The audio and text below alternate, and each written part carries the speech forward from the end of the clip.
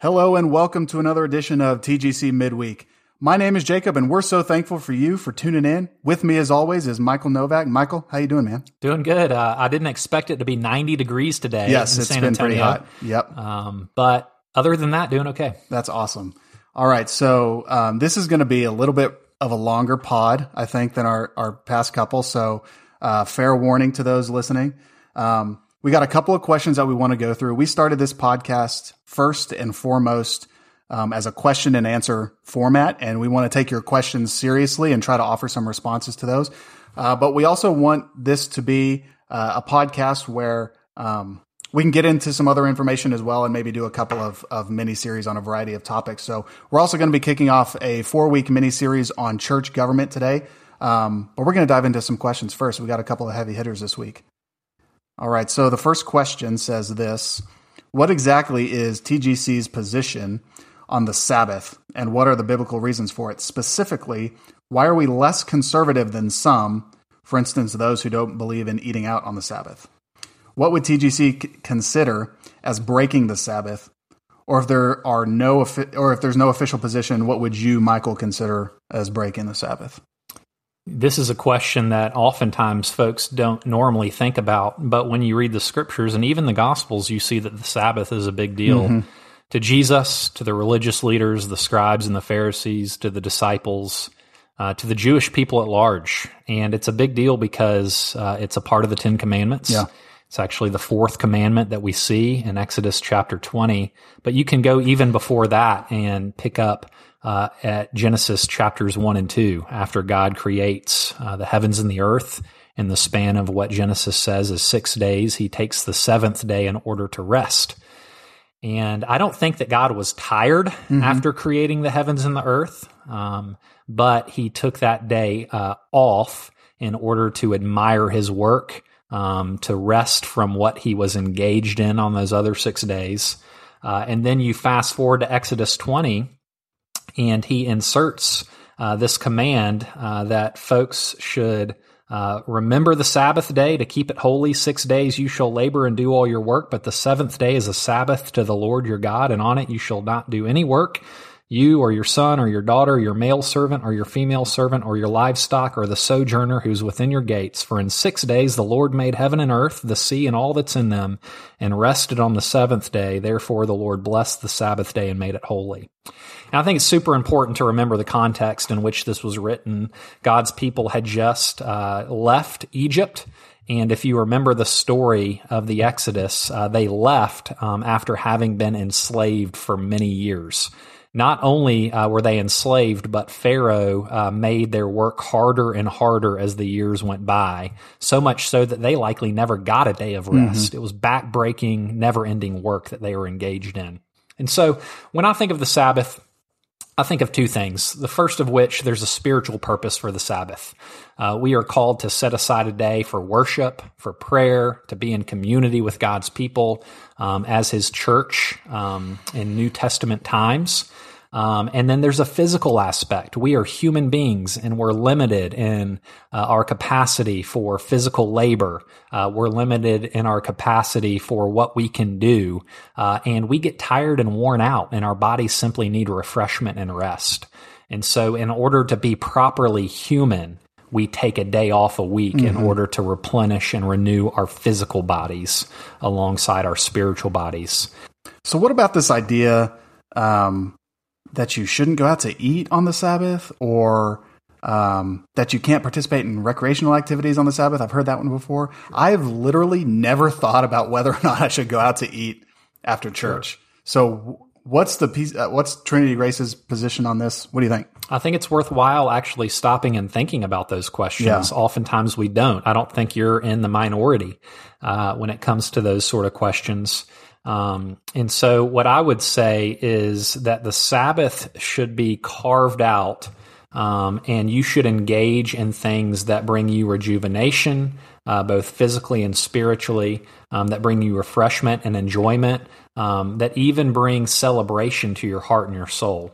And so for an accountant, for instance, To take a break from accounting would be important. But if he finds rest and refreshment from mowing the grass, from working in the yard, from taking a hike with his family, then that is perfectly, I think, within the bounds of what's appropriate. I think that's so important. As someone who has an office job, the ability to get out in actual air under an actual sun and, around actual trees is deeply restful, even if you're hiking 10 miles and it's brutal. It can be worshipful too, yes. Because you're engaged in God's creation and experiencing his good gift to you in that way. So can I do schoolwork on Sunday? Because I do 90% of my schoolwork on Sunday. That's funny. I actually dealt with this a lot, and I would encourage students that are full-time students to actually take a break from schoolwork and studying on the Sabbath. But what that requires is hard work the other 6 days. Yeah, you really got to bust it. Yep. And so in order to experience rest well and Sabbath well, you have got to be disciplined and work well during the week.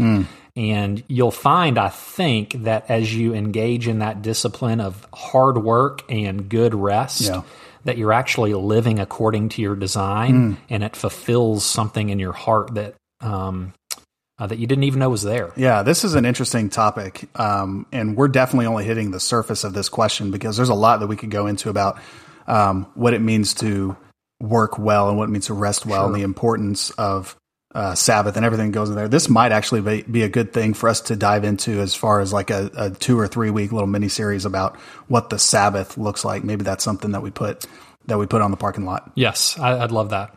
So this next question is also a 10 Commandments question. Similar question for the second commandment. It says, I'm finding a lot of conservative reform people who strongly believe that we should take the second commandment seriously, which includes pictures of Jesus in children's Bibles and Jesus in the Christmas nativity. I'm assuming we don't hold that since we use the Jesus Storybook Bible. So what exactly would be a 2CV? I think that's second commandment violation, but I don't know. And why, biblically, is it okay to have pictures of Jesus? Is it because he came to earth where people could actually see him, so maybe it only applies to God the Father? I'm thinking also of Hebrews 12, where we are told to fix our eyes on Jesus, which we might find hard to do without picturing him, which some people think is a 2CV. I did not know that required an acronym. It makes it sound that much more important and serious when you put an acronym. When something like has that. an acronym, they've made it, Yes. When you have a TLA, a 3-letter acronym. The acronym is adds some panache, and it's a good question too. So what do you think about this? Why don't we start with reading the Second Amendment, just to refresh folks' memories? Should I read the Second Amendment or the Second Commandment? Hey, both. Okay, well, I don't have a copy of the Constitution in front of me, but I do have God's Word. So shall not be infringed. The Second Commandment. Okay, let's do that. The Second Commandment says this: you shall not make for yourself a carved image or any likeness or anything that's in heaven above or that's in the earth beneath or that's in the water under the earth.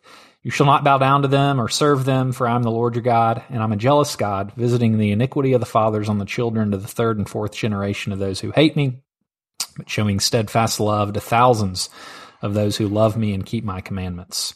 So that is the second commandment, and it's basically prohibiting God's people from making any carved images in order to bow down and worship. And it's important to realize the context in which to which Moses is writing, or God is speaking through Moses. And that's Israel finds themselves surrounded by nations that make carved images and worship them. In fact, while Moses is up on the mountain receiving instruction from God, the Israelites are at the bottom of the mountain making a golden calf so that they could have something to bow down and worship. And we know that God the Father and God the Holy Spirit, they are spirits, and they don't have a physical form. But God the Son actually, in his incarnation, took on flesh and in a human form. And so while I think that we've got to be careful about crafting an image of Jesus even, a lot of times you'll go to churches and you'll see the picture of Jesus with wispy blonde hair and blue eyes. That's right. Yep. I refer to it as Jesus' senior picture, which was never taken. We've got to be looks remarkably Anglo for a first century Jew. We might be surprised with what Jesus looks like when we see him with our own eyes in the new heavens and the new earth. But I think that we've got to be careful with how we picture and throw out images of Jesus. And I don't think we need images of Jesus. I think the scriptures are completely sufficient for salvation and for faith and for knowing Jesus. But the fact that he took on human flesh does mean something. And I don't think it's inherently sinful to have an image of Jesus in the Jesus Storybook Bible as a human being. And that would hardly be considered an idol if it's literally a picture book of historical events. That's you have to depict the historical figure. And now that we're in New Testament times, the incarnation has occurred. It's very hard to think of the name Jesus without an image of a human popping into your mind. Yeah. But we do need to be careful about what that image, what we do with that image and how we use that image. But God the Father, God the Holy Spirit, to have an image in mind could be problematic. And definitely if we are crafting carved images to which we bow down to and worship, that's definitely a violation of the second commandment. Yeah, absolutely. It might even be worth doing a whole series on just the 10 Commandments themselves, because we could go into... And idols in our life now aren't necessarily carved images. They're more ideas and pressures that we feel in our society and culture. And so that's why I think it's really great to think about the idols of beauty or success or money or family. These are the things that we tend to bow down to in our hearts in worship. And oftentimes they can have very physical pictures associated with them, like the image of a perfect family. Yeah, a lot of those are good things. You can think of people making church or pastors making their ministry an idol. Yep. And I've heard it once described that an idol is making a good thing a God thing. Yeah, that's a good way to put it. And it's a good, pithy way to think about idolatry. Sure. Yeah. Well, let's transition now from those questions. We always want to take some time at the beginning of these to answer your questions, take them seriously. So always send them in as you have them. But let's transition now to this topic of church government. So this is something that may be surprising to you, but maybe not. It has been on a lot of people's minds. Some might find this to be a bore fest. So fair warning, if you're like me and you're kind of a nerd, you get into this stuff. So, but there's always a lot of questions that come up around how the church is organized and governed and kind of, who's in charge. Yes. So why don't we just start with what the word Presbyterian means, because that has its own governmental implications there, and what are other forms of church government that you find outside, elsewhere in Christendom? Yeah. Generally speaking, there's three main forms of church government that folks normally experience in Christianity. The first is what we'd call hierarchical church government, which is basically top-down. Somebody's in charge and makes decisions like the Pope in the Roman Catholic Church. Hierarchical government is also seen in the Methodist Church, the Episcopal Church, where there is a very clear order of who's in charge, who's at top. There's a flow chart in place. Do you know in how people get to those positions in those particular organizational structures? Off the top of my head, there's a college of cardinals in the Roman Catholic Church that's made up of some 115 cardinals. And even those cardinals, aren't they appointed? I believe they're appointed by the Pope himself. And so when the Pope dies, those cardinals will gather in Rome in order to elect the next Pope. And so it can be a little bit insular. So that's the hierarchical form of church government. The other form of church government that many of us have likely run into, especially in the Southeast and this part of the Southwest of the United States, is a congregational form of church government. It's most commonly seen in the Baptist church, where the congregation, if any decisions are made, a vote is taken at the congregation, and it's basically majority wins. And the third form of church government is what's known as a Presbyterian form of church government. And we get that word Presbyterian from the Bible itself, the Greek New Testament. anytime you see the English word elder, and you see that a number of times in your New Testament, specifically in Titus chapter 1, verse 5, where Paul gives the qualifications for elders. You see it in Acts chapter 20, verse 17, where Paul meets with the Ephesian elders before he moves on in his journey to take the gospel out. And then you see it in Acts chapter 15 at the Jerusalem Council, where the apostles and the elders meet. And that English word elders is the Greek word presbyterios. And that's where we get our word Presbyterian. And it basically means that it is a plurality of men that have been appointed by congregations in order to lead them in spiritual matters. And we still call them elders. And we still call them elders today. And so the folks that will lead Trinity Grace Church someday in the near future will be called the elders of our church. Yeah. And there's two different offices in our denomination. There's a teaching elder and a ruling elder. Teaching elders are ministers of the gospel and sacraments, and that's me. I'm a teaching elder in our denomination, even though I'm not necessarily an elder in terms of age. You flatter yourself, Yeah, Michael. that's right. It's more of a designation, an office designation. And then you've got ruling elders that are elected by the congregation. Normally, these are men that are engaged in other sorts of vocations on a Monday to Friday sort of basis. But they are elected by the congregation to basically shepherd them and oversee the church. Sure. So you've emphasized that elders are men. Is there a reason that they are men specifically and are not open to women? Yes. I mean, the Bible is fairly clear. I mean, you see it in 1 Timothy chapter 1 specifically. And let me flip there real fast. Sure.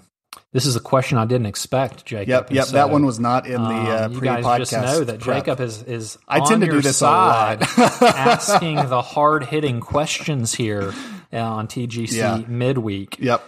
And so we find Paul addressing this topic in 1 Timothy 2, and he says this in verse 8. I'll just start there. It says, "I desire then that in every place the men should pray, lifting holy hands without anger or quarreling. Likewise also that women should adorn themselves in respectable apparel with modesty and self-control, not with braided hair and gold or pearls or costly attire, but with what's proper for women who profess godliness with good works. Let a woman learn quietly with all submissiveness. I do not permit a woman to teach or to exercise authority over a man. Rather, she's to remain quiet, for Adam was formed first, then Eve, and Adam was not deceived, but the woman was deceived and became a transgressor." And so here you get a sense that Paul is encouraging Timothy, who is starting churches across Asia Minor, about how the household of God is meant to be set up. Okay. And in this passage, it's fairly clear that he intends for men to exercise authority and to be the ones that are teaching on a regular basis. And so, and he goes back to creation in order to kind of make that point, that Adam was created first, Eve was created from Adam. And I think it's important to say, just in passing, that this is not a comment on the value or the worth of a male or a female. Both male and female were made in God's image. This is a comment on how the household of God is to be set up and ordered according to God's will and standard. And so I also think it's important, in my own opinion, to say that women outside of the church are free to pursue vocational and career activities like anyone else would be in our culture. But within the household of God, within the church, this is the order that we see in the New Testament, that men are called to be elders. So let's return to this topic of elders. Didn't mean to hit you with that curveball. Okay, so you have this group of elders that are kind of they're in charge of the local church. How did they get there? What are some of their responsibilities? How many are there? Yes. Let's talk a little bit about that. Yeah, and so they get there by way of the congregation. Okay. In some ways, it's a representative form of government, for lack of a better phrase, where the congregation identifies men, nominates men, and then elects a certain number of men to become elders of the church. And the group of elders are what we call the session of the church. Okay. And so they are tasked with a number of different responsibilities, primarily with what we'd call shepherding responsibilities. They're in charge of caring for the flock. And so it won't just be me as a pastor that cares for folks. Hopefully, the burden will be shared by these men one day soon, where they're praying for folks at Trinity Grace, visiting folks at Trinity Grace, teaching folks at Trinity Grace on a one-on-one personal basis. They're also in charge of guarding the vision and mission of the church. They're in charge of the finances of the church. They're in charge of receiving and dismissing members of the church and making decisions. Approving budget and all those sort of things. And so looking forward to that day when we move in that direction. And there's no set number. And so you have some churches that have dozens of elders. They tend to be larger congregations. And churches our size tend to have somewhere in the neighborhood of 2 to 5 elders. And so there's no prescription. You really want to identify the men in your midst who you believe God has called to this task. And God might have given us 8, but he might have given us 2. And so it's a discernment process for each congregation. So we have these elders, and they're elected largely by the congregation, and they're in charge of the day-to-day operations of the church and the work of that church. But that same structure could be held by a church that has a local church that is part of a more congregational structure. Yes. So where does the difference come in? Yes. In our denomination, the difference comes in the fact that there's layers of authority on top of the local church. And so you're right. There are local churches, even in San Antonio, that have a Presbyterian form of church government, but they stop at the local church. In the Presbyterian Church in America, which is our denomination, we've got 3 different courts of the church, or 3 layers of authority. And so the first layer, or the center of the onion, is really the local church. It's the local session, the 5, the 2, the 12 elders that make up that local church's governing board. Above and beyond that, we have the court of the church known as the presbytery, which is regional in nature. In our case, it stretches from Austin over to College Station down through San Antonio and to the border. And there's about 25 different churches that gather quarterly, once every 3 months, in order to make decisions, to hear reports, to examine candidates for ministry. And that's the second court of our denomination. What are some more examples of things that the presbytery handles that the local church doesn't? Well, the presbytery is actually what ministers, it's the court that ministers are responsible to. And so me, as a minister, I am held accountable, and I'm responsible theologically and practically when it comes to ministry to the presbytery.